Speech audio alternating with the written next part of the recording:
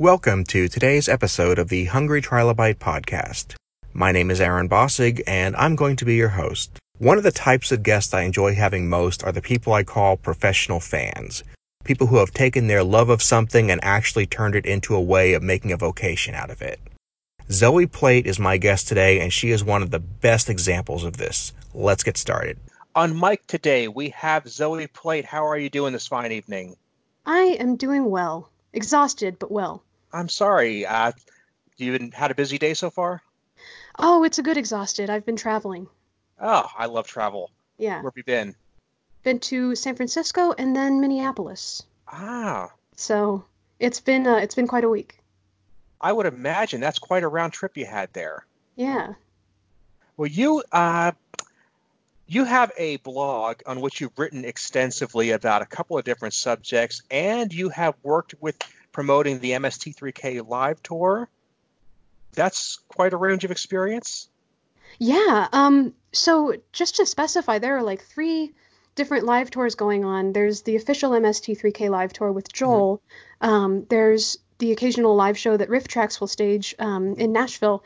And then there's the Mads Are Back, which is specifically Trace Beaulieu and Frank Conniff. And those are the 2 guys who I worked with. Okay. Thank you for clearing that up, because I have not been able to see the Mads Are Back or the MST3K live tour. I was a huge fan of Cinematic Titanic back in the day. Yes, absolutely. I saw that show probably 8 or 9 times while they were touring, so fond memories of that, yeah. Oh, wow. I wish I could have seen it that many times, too. Yeah, it got to the point where I would show up at the table at the end of the show, and they'd be like, oh, Aaron's back, hey. Well, they're really friendly guys, so. Oh, yeah. Absolutely. Absolutely. The first time they were in, I want to say it was Dallas, there was this little blurb on the internet where Trace had said, hey, we're going to have a meet and greet before the show at this little video store. And it was just this little hole-in-the-wall mom-and-pop video store, and it was like, I couldn't find the blurb after that. I read it once, and I'm like, I'm going to find this. And just when I'm starting to think of maybe I just got pulled on a hoax, I hear Crow's voice say, hey, everybody. Oh, man, that's like a dream come true. It really was. Yeah, totally. And this was before Cinematic Titanic, you said? This was for Cinematic Titanic. Oh, okay. One of the first 2 or 3 shows they did. Oh, yeah, I bet they were just picking up steam, and so the people who knew about them were limited enough that they could afford to find a hole in the wall. When I saw them, it was in 2013 at the Castro Theater in San Francisco, and they were so popular that the guys were like, nicely trying to shuffle people along and get everybody through the line. They were just overwhelmed with people. They were so excited. It's a good problem to have, but I can't imagine being in that situation. So could you compare the other shows you're doing to what you were seeing those years ago? Oh, definitely. I would say that the shows that I have worked with for Trace and Frank specifically have been a lot more kind of, I don't know, familiar, friendly, that's implying Cinematic Titanic's not friendly, but Trace and Frank have been very like smaller audiences who get more time to talk to the guys when the show's all done. So it's a little bit more just familiar. And that's been awesome, because one thing I've found with the MST3K community is that they are very intent on getting to know their heroes from the TV show, because those heroes from the TV show were always so accessible feeling. They feel like your best friend, and that's why you want to watch the movie with them. So that the fact that Trace and Frank have been able to get people more time to ask questions and just mill about the lobby while they were signing autographs and stuff, that was amazing.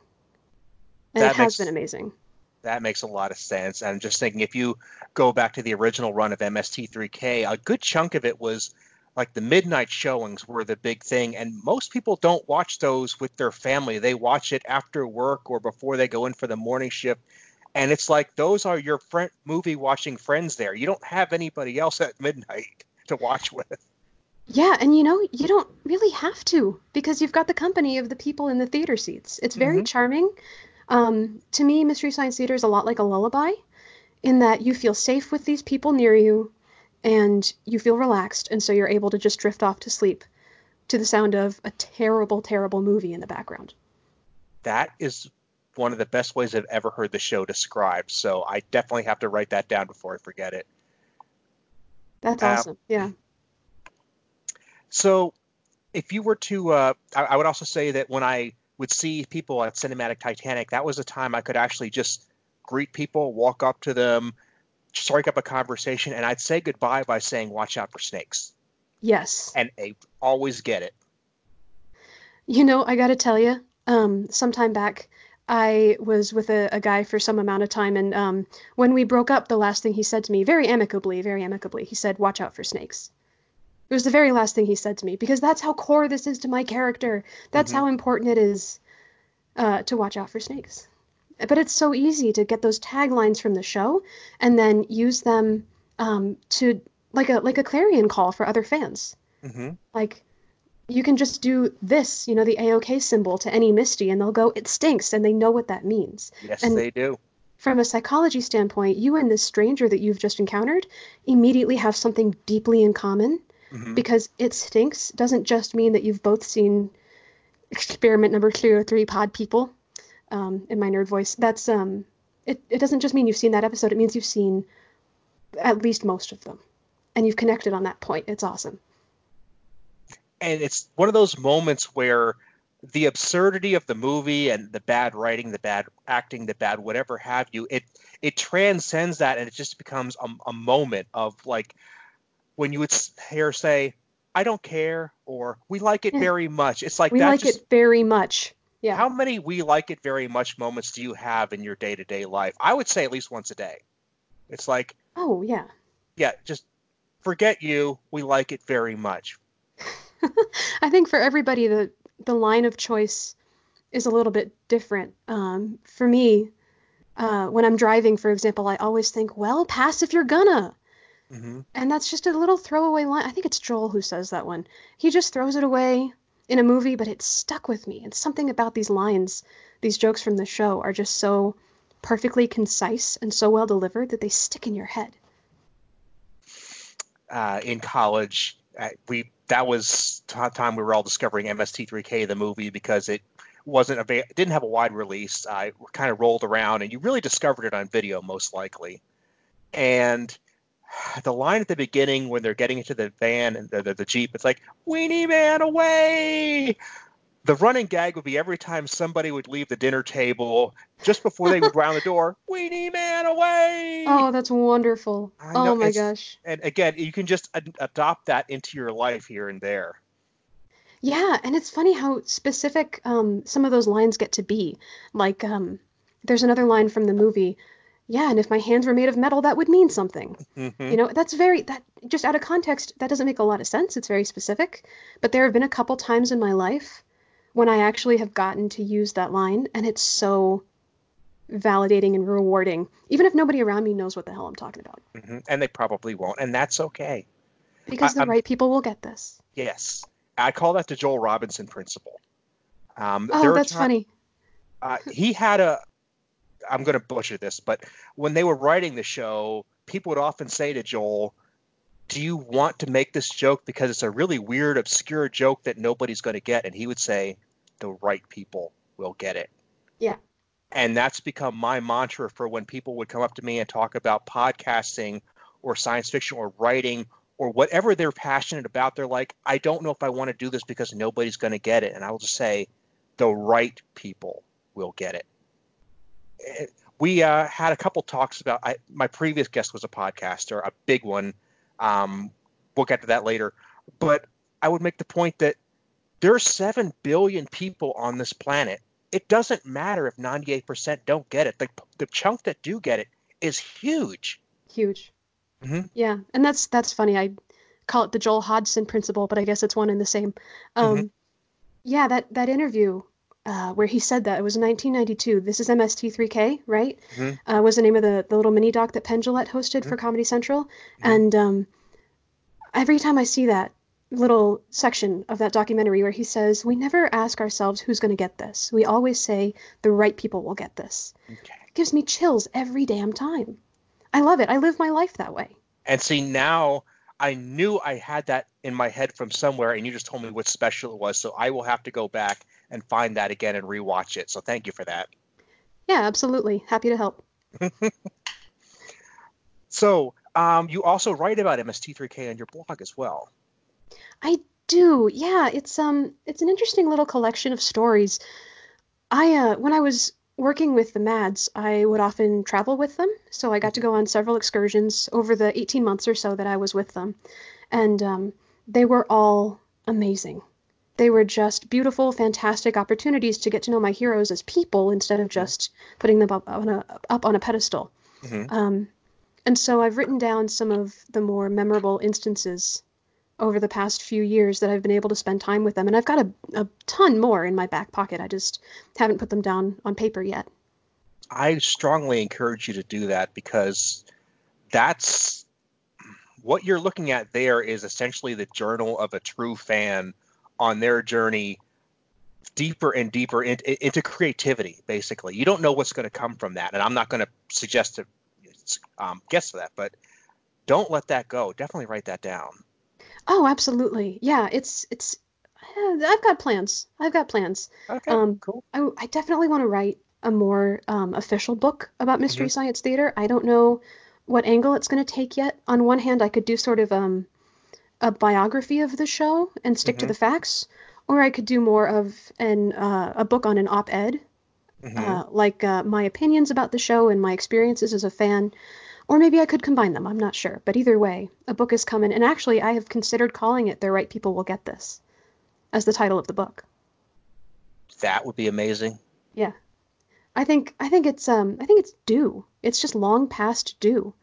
People have written all of these essays and interesting academic articles about, the philosophy or the psychology or the media interaction of MST3K, but Hmm. nobody's like written down the extensive history of how the show happened. Hmm.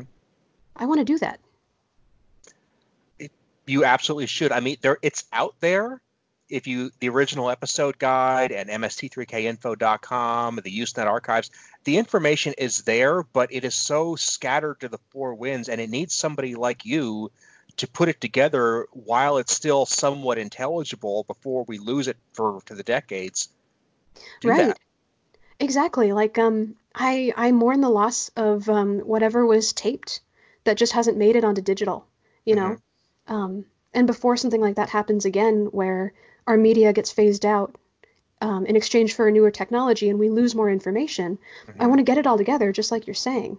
And I also want to add the spin of being somebody who was kind of on the inside Hmm. or is kind of on the inside and who knows Hmm. these guys. Because I think if somebody approached a book project about the history of MST3K, but they really had no access to the people who made the show, Hmm. the scope of their book would be very limited. Indeed. So I think I can bring sort of a personal touch. And having read the books, Joel's book, not Joel's, Mike's book, Kevin's Hmm. book, the MST3K guide, I mean, you can tell that these people worked very well together. It was an extremely close knit group of people. There was a lot of in jokes. There was a lot of inside humor, stories that probably only they get. That is something that somebody like you needs to grab and you know put into words because nobody else is going to get that just from reading show notes. Right, exactly. I think that there are layers upon layers of takeaway Hmm. of like lessons to be learned from what we're seeing unfold in this mystery science universe. And I think that as somebody who has studied psychology and just as somebody who's extremely introverted and likes to sit and just think about, robot puppets for hours at a time by herself, I'm a candidate for writing that story. And I'm kind of releasing, those layers of psychology and in jokes and history and everything that's kind of not quite put in one volume yet. Hmm. I want to be the person to do that. So you're going to talk about the fan journey. Let's talk about your journey. How did you find the show?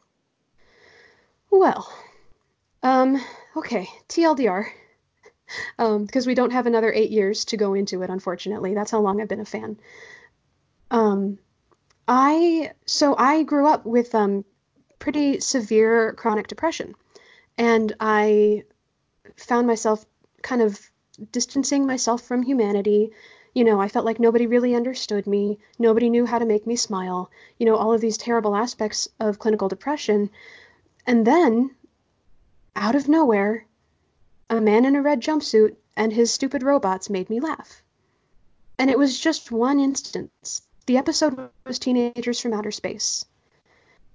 And oddly enough, I remember it was October of my sophomore year of high school. And I woke up the next morning after watching that episode, and I just felt different and better. And I realized very slowly that I had come to connect with these people I had seen on screen. I had come to admire them, to enjoy them, and to feel kind of comforted by them. They made me laugh, and that is an impossible thing when you're depressed. So that was a small miracle that I pursued. I got to know more of the show. I irritated the hell out of my friends talking about it. I got to know the creators over time, and I just kind of took that one little spark of joy that this thing brought me amidst all the darkness, and I followed it, and I found lots of friendship and lots of community and lots of laughter. That makes a lot of sense. Because when I said that your blog hits a broad range of topics, at first glance, writing about MST3K and writing about depression don't seem to click, that, and it doesn't seem to be a natural blending of topics. But when you look at it as the fact that one influenced your appreciation for the other, suddenly it makes a heck of a lot of sense. And please don't think that you're the only person who had to take that journey there, because No. One thing we found doing the show, and the reason I started doing the show, is that fandom helps people in a lot of ways. Number one, it gives them something to help them deal with the real stuff in life. The fact that you can find a show about puppets and monsters and aliens and use that as just your I don't want to use the word crutch, because that is not, but it is your shield. It is something to give you control over that aspect of your life. It is something to help you find a better path forward. That's really special. I could not agree more. And I think that the idea that the right people will get this applies perfectly to this situation where you take a fandom about something initially silly, and then you extract from it something really meaningful. Because there are majorities of people out there who, if I tried to explain this, especially if they haven't seen the show, they'd go, wait, what? So you have borderline personality disorder, and you think you were saved by pieces of plastic that were being voiced by guys in their 60s? Yeah, well, when you say it that way, it makes no sense. But the way you just put it, that reaches people. Because there are a lot of people out there who have very similar stories to mine. And let's look at it this way, because somebody could come up to you and say, you're dealing with major depression. Sure. You need therapy, you need drugs, you need whatever you need. I mean, people can talk to you and say, this is what you need to get better, and they're helping you. But at the same time, if you can say, hey, I have this problem, but I'm looking at this TV show and it's about, watching Japanese monster movies and these puppets make jokes over it, but you're seeing a guy who has no human contact. He's in the middle of nowhere. This could be the worst. This could drive him to suicide if this was an actual human being in a real situation. But what does he do? He builds friends who actually have personalities of their own. I mean, he doesn't build like Me Too ass kissers. He builds people who make fun of him. And why would he do that? Because that's what friends do. Friends sometimes are jerks, but they're still people. We still care about them. He still cares about these robots. And he starts to look at things and say, this is silly. He recognizes the silliness of his own situation. He recognizes the silliness and says, I don't have to give in to this. I can rise above this and make fun of it because it's the only thing I can do, but damn it, I'm going to do it. Beautiful. I I've thought about that a lot. I've thought about how strange it is that the whole premise of this show is that you should really just relax because it's just a show. Hmm. But I think when the theme song of the series tells you that the plot doesn't matter, that kind of gives you license to read into it as much as you need to. Hmm. So you're perfectly able to say, okay, this is dumb. It's super cheesy. I can see Trace's hand as he puppets Crow. Hmm. I can tell that it's his voice in, Dr. Forrester and Crow, whatever. You can see all the cracks in the universe. And you can also choose to kind of read into what's going on, like you've just described, and say, wow, this person was really hopeless. He made his friends out of thin air, found genuine connection, and that was what kept him going. I think that that's not the message that was supposed to be conveyed from this TV show. Hmm. I mean, I've talked to Trace and Frank and a bunch of these people about it who made the show, and they're like, "You're reading into this," Hmm. and I say, "I know, but that's okay because I'm allowed to because it's Hmm. art." And they're like, it's kind of art," and I'm like, "Shut up, it's art." Yeah, no, Sometimes I and have to that's remind them.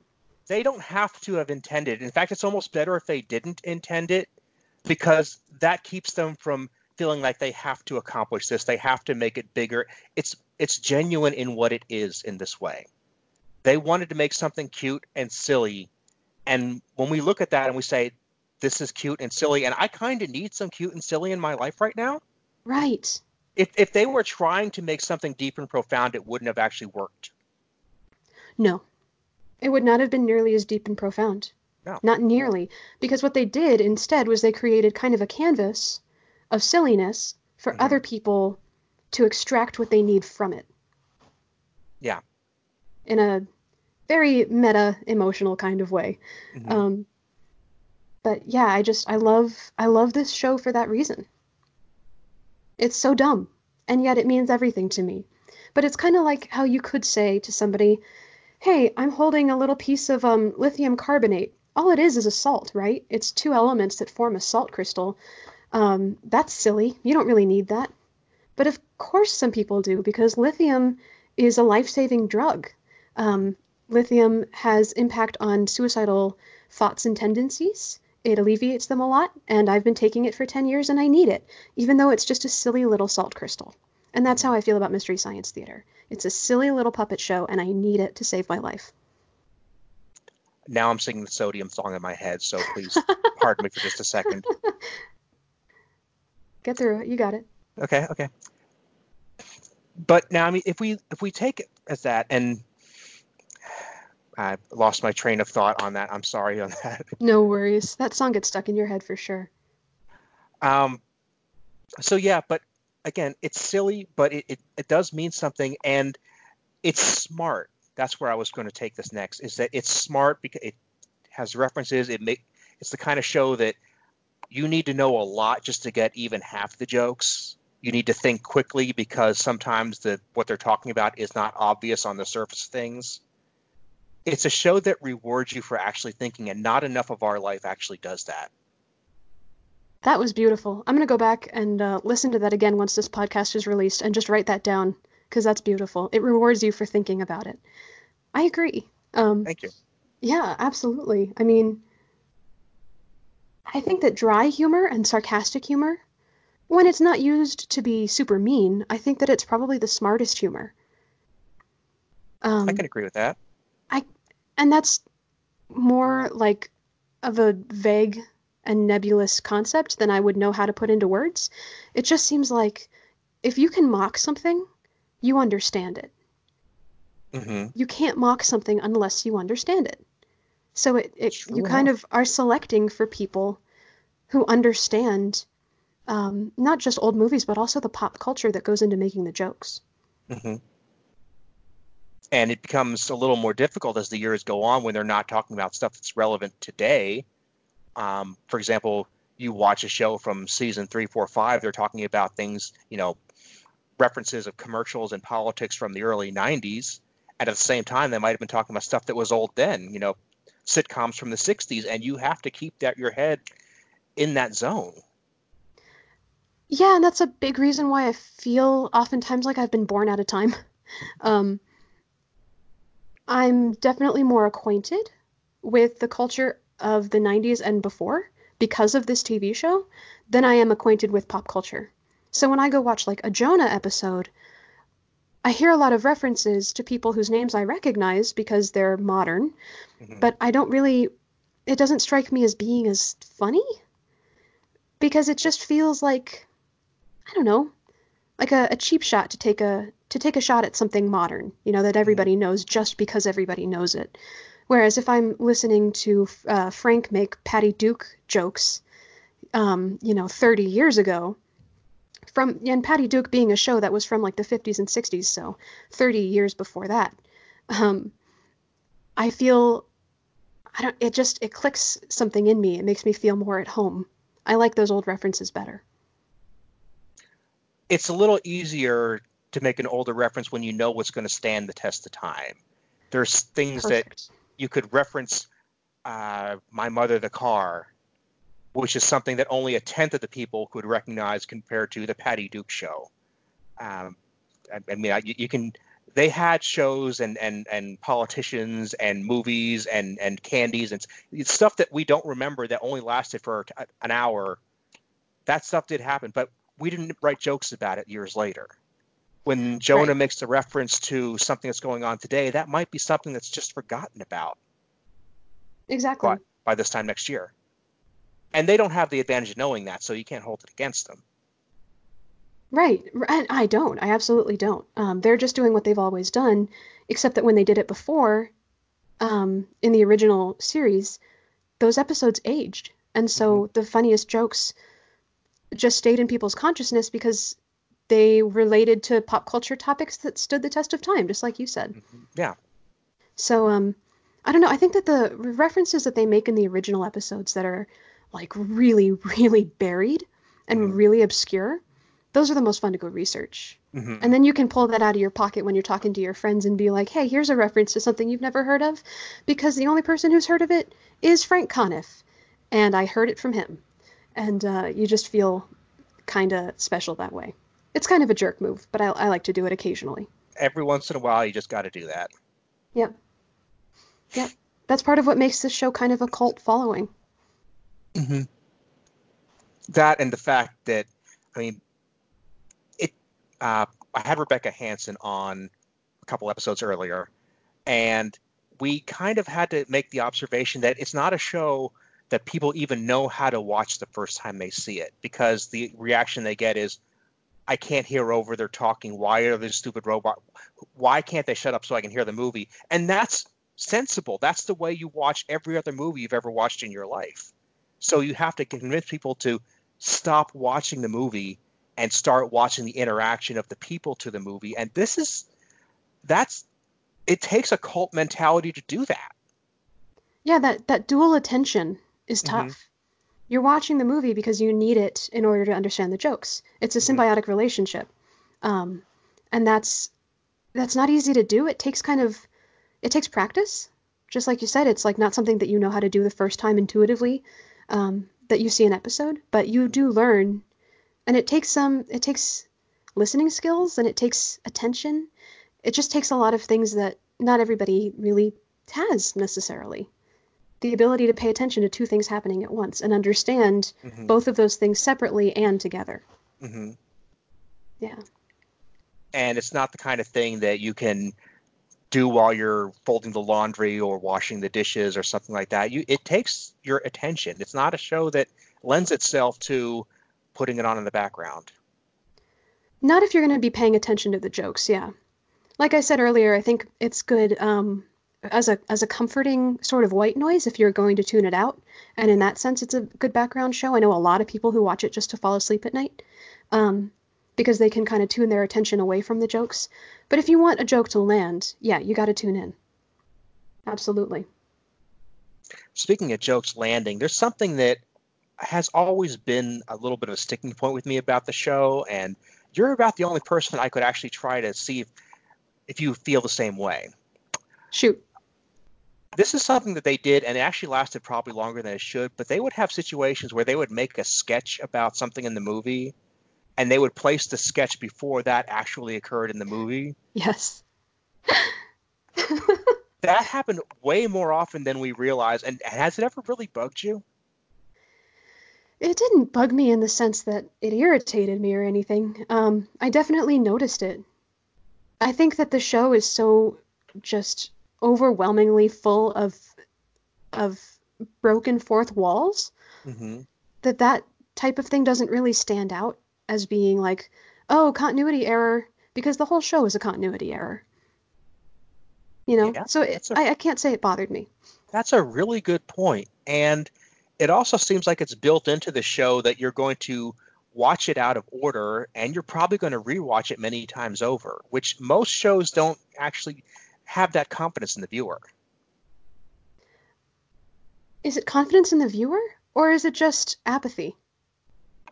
Like, are they saying, we trust that our fans will be able to watch this show in any order they want? Or are they just saying, we're just going to do whatever the hell we want and the right people will get it? I'm not sure I can answer that. Yeah, I think it's an interesting thought. Definitely worth pursuing. I'm glad I brought it up there. Yeah.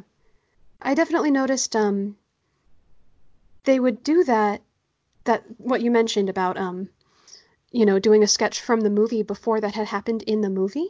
Hmm. And I think it's really charming, honestly, because it kind of reminds you that the people who were writing these sketches and performing them are the same people who watched this movie 8 times to write 750 to 850 jokes about it. Hmm. It makes the whole communal aspect of the show feel very, very strong for me, um, because it reminds me that the people I'm watching act out these sketches are the people who wrote the sketches. They're the people who watched the movies. I really appreciate that.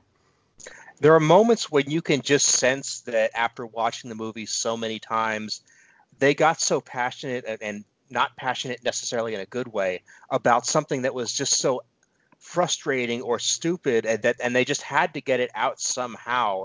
There were moments where it's like this joke has to go in the show and this is the hill I'm going to die on.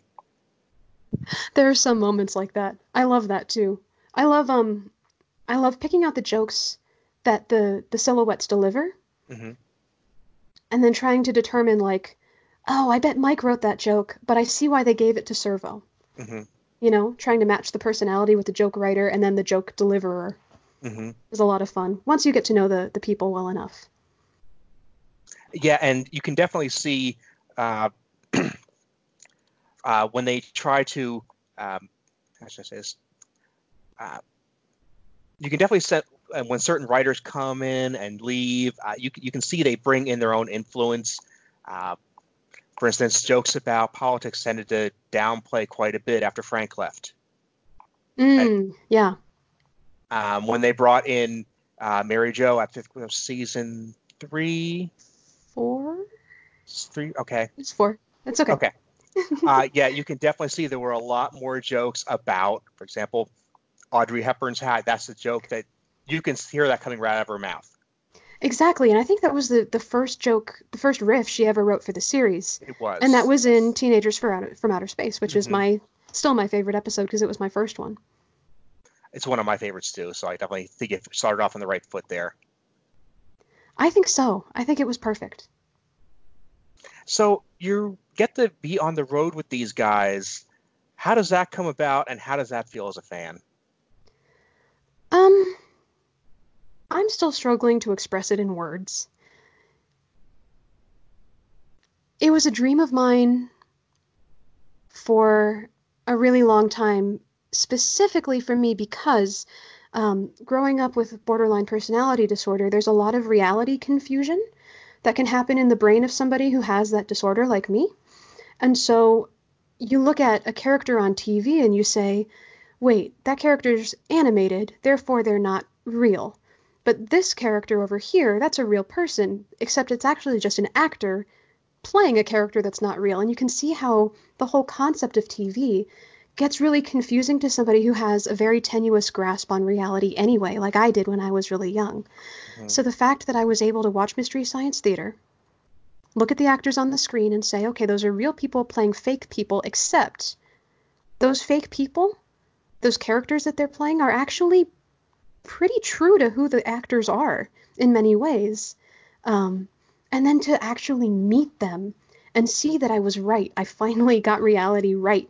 I saw that these were real people, and then I met them, and they were real. I was right. very, very, very rewarding.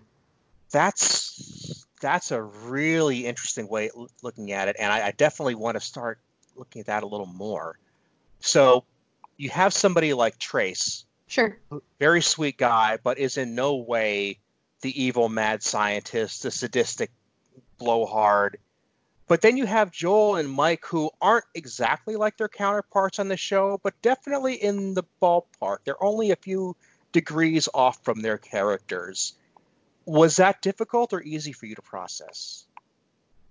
Um, it kind of depends on the scenario. I mean, I guess it's easy to process when the actor is slightly different from the character. It's a little bit harder when the actor is different in a way that I maybe am not as big a fan of. Because everybody has flaws, and when you get to Sure. know somebody as well as I've gotten to know these guys, Mm-hmm. like you do see their flaws. Mm-hmm. And it's easy to think, oh, well, such and such character wouldn't have said that, or they wouldn't have felt that way.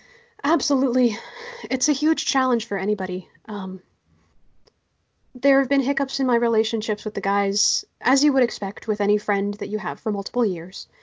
But for the most part, it's been an incredibly rewarding fandom to be a part of. I can't really say anything bad about it.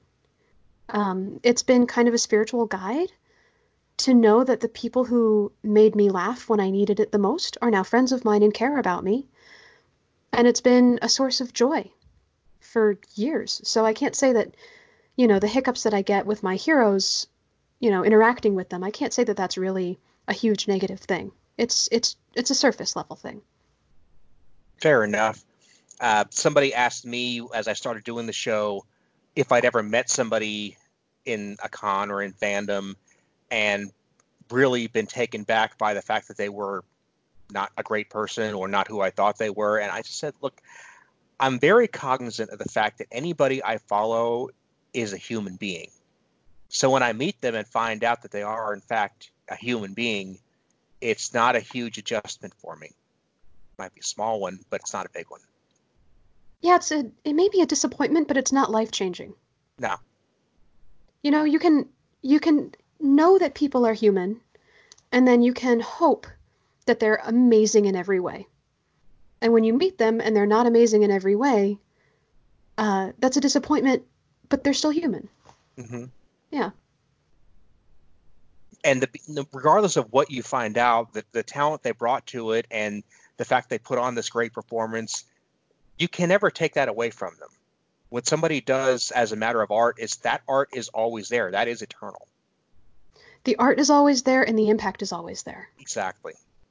When I saw Cinematic Titanic live in San Francisco, was it really 7 years ago? Holy cow. I was in high school at the time, but I brought along this drawing that I had made of Joel. I had made it when I first found the show at the age of 15, and I was so proud of it. It's still one of the best pieces of art I've ever produced.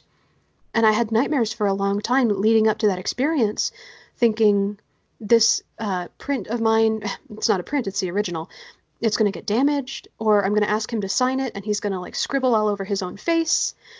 No, I don't know why he would do that. I was just really scared that that's something that might happen. Mm-hmm. And so I finally got through that autograph line to the very end where he was sitting, and I pulled out that drawing, and I told him basically that I was nervous about letting somebody else put ink down, even him. And he said, okay, show me where you want me to sign. And so I knelt down behind the booth, and I pointed to the corner, and he signed so perfectly. He made the edges of the letters of his name line up with some of the edges of the shapes in the drawing. It's just perfect. And I was so taken away by that moment that I decided to get that exact tattoo. See if I can show it here. It's not super easy here. I can catch it. Very nice. Very nice. Yeah, it's a copy of what he put on my drawing. Mm-hmm. Because, and I'm relating this back to what you just said, what they've done for us, the art that they've created for themselves, and the takeaway that we've had from it, that's not going anywhere. That can't change. No. It'll never be the 90s again, which is sad, but also beautiful, because it means that everything that happened is really set in stone and we can rely on those memories. Mm-hmm. And just as we were saying earlier, that, it's deep and profound because they didn't try to make it deep and profound. They made something genuinely cute that we now look back on and say, okay, there's more to this than it's more than the sum of its parts. People that we're getting to know are also more than the sum of their parts. If they're grouchy before they have their coffee, or if they forget to pick you up when they say they will, they're still great people. We don't have to be perfect to be good. You sound like my therapist, and she is a smart lady. I agree with that totally. I never signed on to this fandom in the hopes that my heroes would be perfect. I signed on to this fandom in the hopes that they would be good enough. And they always have been. They've always been people, and that's all I wanted from them. And they deliver that in spades for sure. Oh, absolutely. Yeah, sometimes they're puppets, but mostly they're people. Yeah, but Oh, no, I was just interviewed as a one-off, by the Damn Dirty Revival, I don't know what they call themselves anymore. Damn Dirty Geeks podcast, previously the Revival League podcast. Okay. They're Denver-based, Misties. I know them. Yeah. And there's some people, within that group who donated so many thousands of dollars to the Kickstarter to rebuild MST3K on Netflix that they got to be kind of honorary associate directors and producers of the show.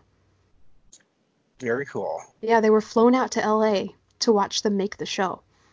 And they're just based in Denver, which is like an hour from me. It's pretty cool. Very cool. I get to Denver every now and then. Not as often as I'd like and not for as long as I'd like.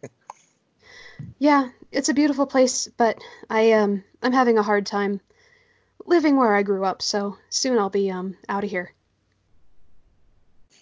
Where are you headed? Minneapolis. The Holy Land, of course. Why did I think Land. anything else? I didn't think anything else. That's the thing. I knew I wanted to get out of Boulder. This is a really small town, and, I've been here since I was a kid. I want to see other stuff. And every city is equally foreign, except for, well, I guess 2 if you count St. Paul, except for the Twin Cities. They feel very much like home. I know the accent. I know the geography. I know the hot dish. Just from watching Mystery Science Theater, I feel very familiar with all that stuff. So when I went there, and I actually just got back from that trip yesterday, everything about the place felt really like home, even though I'd barely been there before. See that? And me personally, I've only been there. I was stranded there for a night, and that's the extent of my familiarity with the place.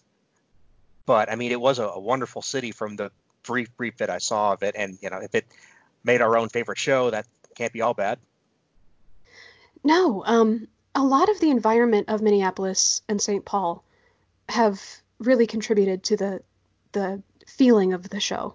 The show kind of makes you feel like you're at home and it's snowing outside and you're kind of trapped in, and you've got soup and casserole and tea, and then maybe there's a fireplace. I don't know. This is just me giving an image to the feeling I get when I watch Mystery Science Theater. And that's kind of what it is to live in Minnesota. You're trapped inside because of the snowdrifts and the freezing cold temperatures, the sub-zero temperatures, in fact. And you feel cozy. And that's everything you just said is true. I completely agree with everything. I'm going to piggyback off of that for a second and say that it's not just the feeling of the show, but the mindset that went into it. MST3K was one of the few shows, especially of its time, that wasn't designed in Los Angeles or New York. You can tell a show that's written in those places because they're written with the corporate studio mindset, which is not necessarily a bad thing, but you don't get the flavor of somebody who's sitting in Minneapolis saying, man, if I could make a TV show, what would it be like? And then they don't worry too much about the details. No. They just do it. Everybody says, especially, I think especially to artists and writers and stuff like that, people say, don't think about your project, just make it, just start. Things will happen, you'll deal with them, but at least you started your project, and that Mm-hmm. means you can finish. If you just Mm-hmm. think about it, you'll never finish. Mm-hmm. And so Joel, in like 87, had this idea that had been kind of growing in his mind for a couple decades at that point for a TV show. And he said, wait, I have a hangar space in Minneapolis.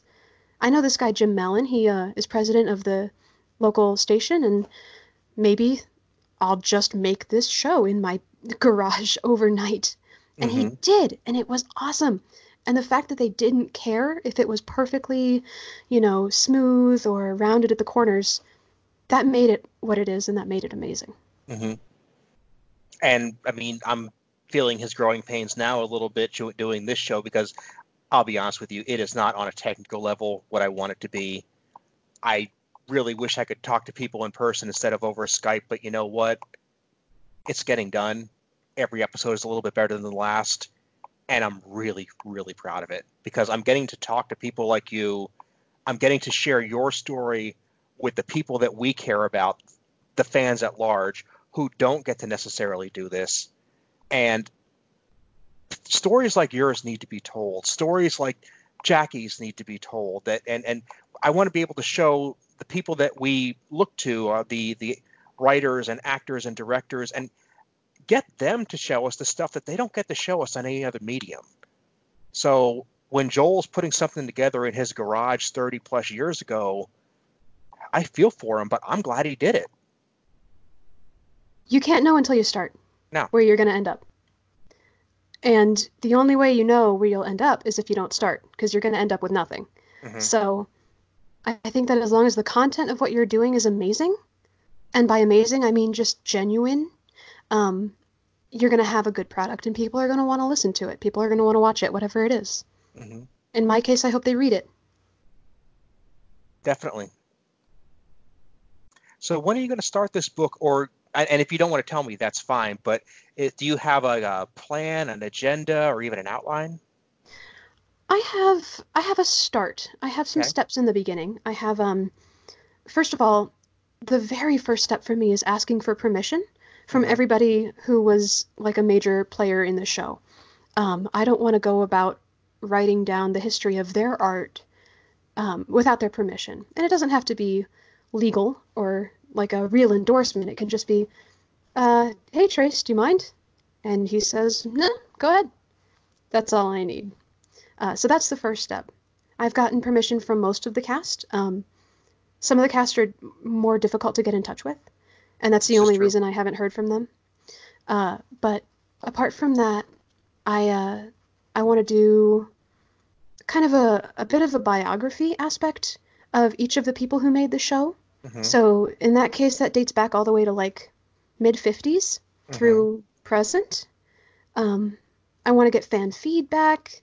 I want to incorporate their personalities. I want to do exclusive interviews. I'd love to make a documentary based on this someday. I have ideas, they're just not plans yet. When you say documentary, and Yeah. pardon me if I get presumptuous, but I just fan to fan, I have to say this. I really see you almost making a sequel to the This Is MST3K special from the mid 90s with Doogie Howser, of all people, trying to introduce what he thinks of the show. You could do that for this generation, but do it better. I want to. And I want Neil Patrick Harris to be a part of it because I adore him. And he's also in season 11, so that's kind of a crazy Mm-hmm. closure there. Yeah, I want to take everything that's happened since that first documentary was made in 92, and I want to incorporate it into an even broader picture. And then maybe in another 30 years, when even more stuff has happened, I can make a sequel or an extended version or something. But this is a story that's still being written. Mm-hmm. Yeah, and it needs to be updated. Absolutely. MST3K has started and stopped so many times that at any point it could have easily been dead to rights. I mean, when it could have ended in season 5, it didn't. They did end it in season 7, it came back. They ended after season 10, it came back. It's dead now. I'm not counting it out. No. And I've said several times, I'm not going to offer any suggestions as to how it's coming back because I don't want to jinx anything. But I have my theories and I have my hopes, and that's all I'm going to say. I think having hopes is perfectly reasonable given what Joel has said about how he wants to keep moving it around platforms. He doesn't want it to die ever. I think that's perfectly feasible.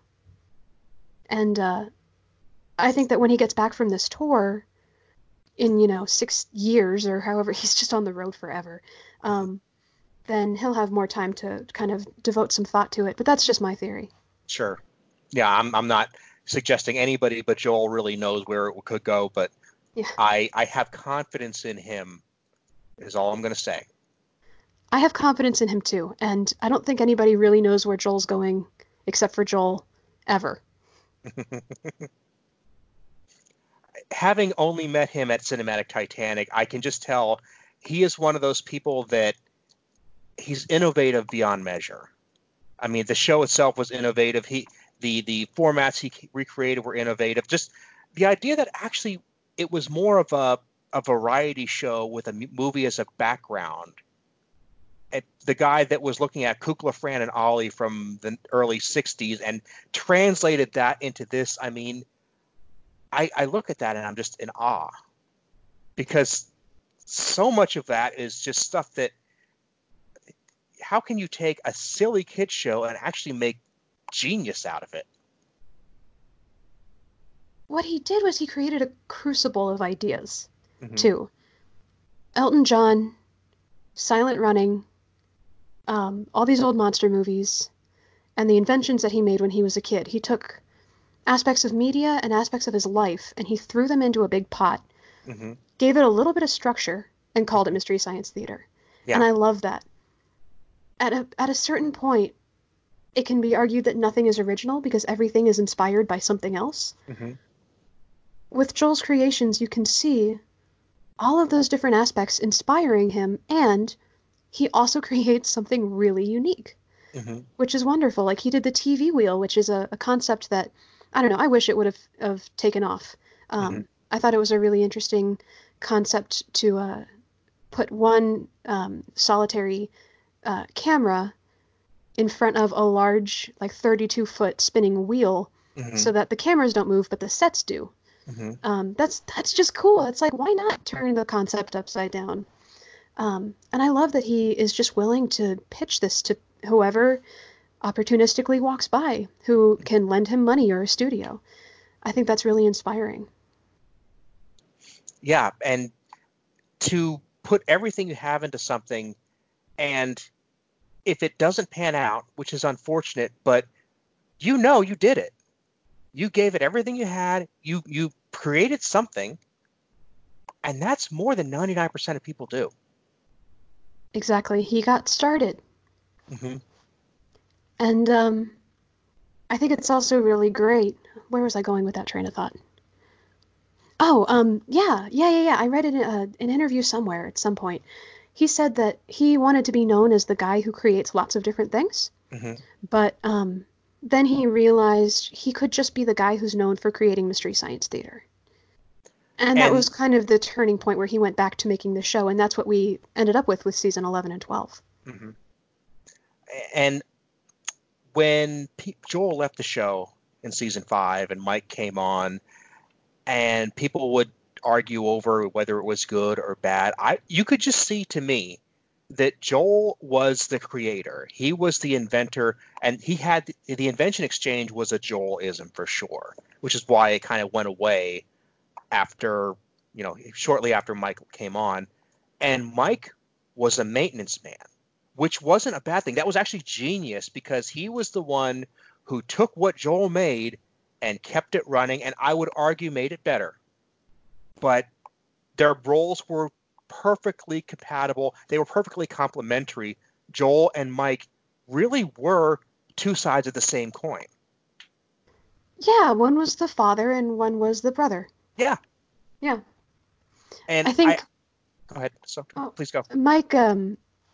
Mike created a lot of the meat of the show. his sense of humor was like the content. That was the comedy content of the show. Mm-hmm. Joel's sense of humor, I think I would say that I personally prefer Mike's in terms of just who can make me laugh out loud more often. Mm-hmm. But it's Joel's creativity that built the framework that Mike then filled in. Mm-hmm. Yeah. Yeah, and that's when Joel did that. I mean, you could definitely tell, at least at first, he was motivated because he couldn't invent anymore on the show. He wanted to invent, and I respect that. When he went off, he did the TV wheel, he made the Gizmonics website, he tried a couple of different things, eventually started Cinematic Titanic, which was MST3K adjacent, and then just said, hey, I'm just going to do MST3K again. He came full circle creatively, and I mean, I think he just had to do that, and I'm happy he's happy. I'm also happy he's happy. You know, you don't hear that a lot in fandom. No. You hear, I wish my creators would do whatever the hell I want them to do, but you don't hear, they're doing what they want, and I'm happy that they're happy. Yeah. If he had wanted to walk away and never come back to it, I would have been okay with that too. I'd hope that somebody could do it, but if he doesn't want to do it, I don't want to make him. I'm glad he does. Yeah, and a huge part of the charm of the original show was that nobody was making these guys do anything. They were purely choosing to do it themselves. Mm-hmm. I know that Trace was getting paid something like $25 a week when they started at KTMA and the Comedy Channel. Mm-hmm. Nothing was motivating these guys more than their own internal sense of wanting to be funny and create something. So I don't think that forcing anybody to make Mystery Science Theater would actually make Mystery Science Theater. It would make kind of a shell. It wouldn't be funny. It wouldn't be wholesome anymore. No, agreed. But lots of people have branched off, too. Mm-hmm.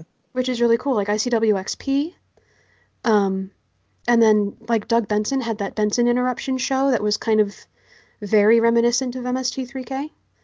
And you can even say that Riff Tracks and Film Crew kind of branched off from Mystery Science Theater, even though it was actually those same guys. Love those. Love those, yeah. I was a huge fan of the Film Crew concept. I'm kind of bummed that it didn't take off further. Riff Tracks is just as good, but Film Crew kind of had that MST3K light type of feel to it, which when there was no MST3K was very special to me. Right. Yes. And I also noticed that Cinematic Titanic had a similar timeline. At the very beginning of their DVD releases, which they filmed in a studio, they would do sketches. And they would play with the silhouette style. They would have props come down from the ceiling and TARDISes and chandeliers and stuff like that. But what I noticed happening is the same thing that kind of happened at Film Crew, which is that those sketches weren't that funny. I hate to say that. I mean, I really do. It was Rebecca Hansen and I were talking about exactly this, and she is really into improv, as I'm sure you know. It's one of her main talents is to just get on stage with absolutely no material and just knock it out of the park. So a live audience is something that she relates to very, very well. And we were talking about how the original Cinematic Titanic shows were very studio-oriented, high production values. The later ones, they were trying to take the live shows and copy them into a DVD format. And we both agreed that while that was admirable, it didn't work because you can't take the live experience and just put it in a bottle. Right. And today I was driving around listening to a live album. It was a live performance of one of my favorite studio albums, and I thought, wow, this is amazing. I feel the energy of the audience. But when it's comedy, it's a little different than music. Music, like, you're really tuned into what you're hearing. But for me, comedy is more about the community. So the point of going to a live show at a comedy show is to connect with the people who are there. And if you can't do that, then the DVD releases, it kind of defeats the purpose a little bit.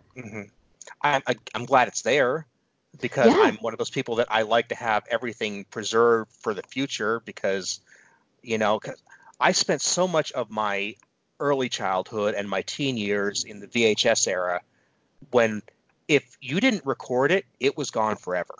There were so many of my shows that's like, I might never see this again, so I obsessively hoarded tapes of recorded stuff. When DVD came around, the unofficial launch of DVD was like 96. I think it actually hit mainstream like 98. I was 17. I had lived almost 2 decades thinking, I have to record this or it's gone forever. I'm thinking you kind of grew up in the age when you could probably get any show you wanted for $20. By the time I was old enough to appreciate media, Yeah. yeah, there was Blockbuster and then Redbox. So yeah. Yeah, cool. So it's like, even if it's not a perfect experience, I want to have it because, I don't want to not be able to show it to my kid one day. Right. And there's also just a lot of street cred to be gained from having stuff. Like, I have multiple copies of several cinematic Titanics, and they're on DVD. They're the nice cover and everything, and I don't have any reason. I don't even have a way to play them. I don't have a way to play any DVD, let alone 2 of the same.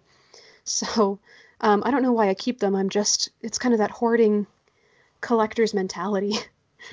It's Mystery Science Theater related. Joel's in it. My friends are in it. I have to have it. Totally understandable. Yeah. So, do you have the PlayStation Underground CD? No. What is that? Okay. PlayStation Underground was a CD-based magazine from the mid-90s when the PlayStation was new. It was literally a game, but you would put it in, it only played on the PlayStation. And there was one issue, which was like the only one that was ever worth money, where they got the crew together to riff PlayStation commercials. And I'm sure somebody's put this on YouTube, but... What year was this? This was like 96, okay. 97. Okay. But yeah, there's look up PlayStation Underground MST3K and it'll get you all the details. But yeah, this is like really, really hard to find, and I don't even have a copy of it. So that tells you anything. Challenge accepted. Yeah. Okay. Yeah. So while we're wrapping on that, where can people keep in touch with you on all your misadventures? My misadventures are logged in terrifying detail in Twitter at Ms. Misery, or you know what? Just look at my full name, Zoe Plate. My handle's too hard to describe. Sure. My blog is called Miss Misery. I chronicle the misadventures of having depression and borderline personality disorder, as well as the weird, poignant ways that those relate to Mystery Science Theater. And that's really about it. I don't have a Tumblr anymore. Not since high school. Well, I'm going to make sure all of that and everything we talked about gets put into our show notes at my website, aaronbossick.com. And I definitely want to have you back because I don't think we're done with this conversation. I don't think so either. I don't think this conversation can be done. No. Completed, no. So we'll be talking about that, and I will be glad to have you back on real soon. Thanks for coming on. Thanks, Aaron.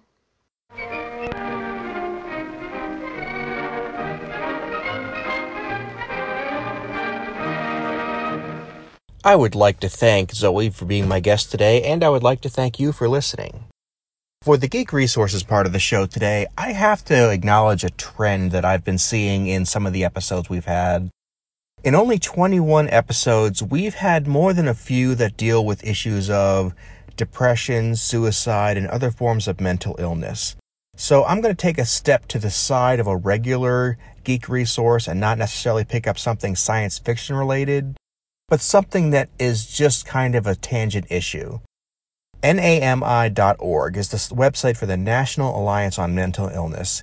And if you have a issue in your life that is not really something you can deal with on your own, or you know somebody in that situation, this would be a great place to start to help them get the help they need. And for the community building part of the show, I'm going to make a suggestion. If you want to help the show, try going onto the podcast platform of your choice, whether that be Apple Podcasts, Stitcher, Podbean, and leave a review for the show or recommend somebody else take a look at the show. That would help a lot. And if you want to get in touch with me, you can always write to me at bossigpodcast@yahoo.com. Thanks a lot, and we'll see you next time.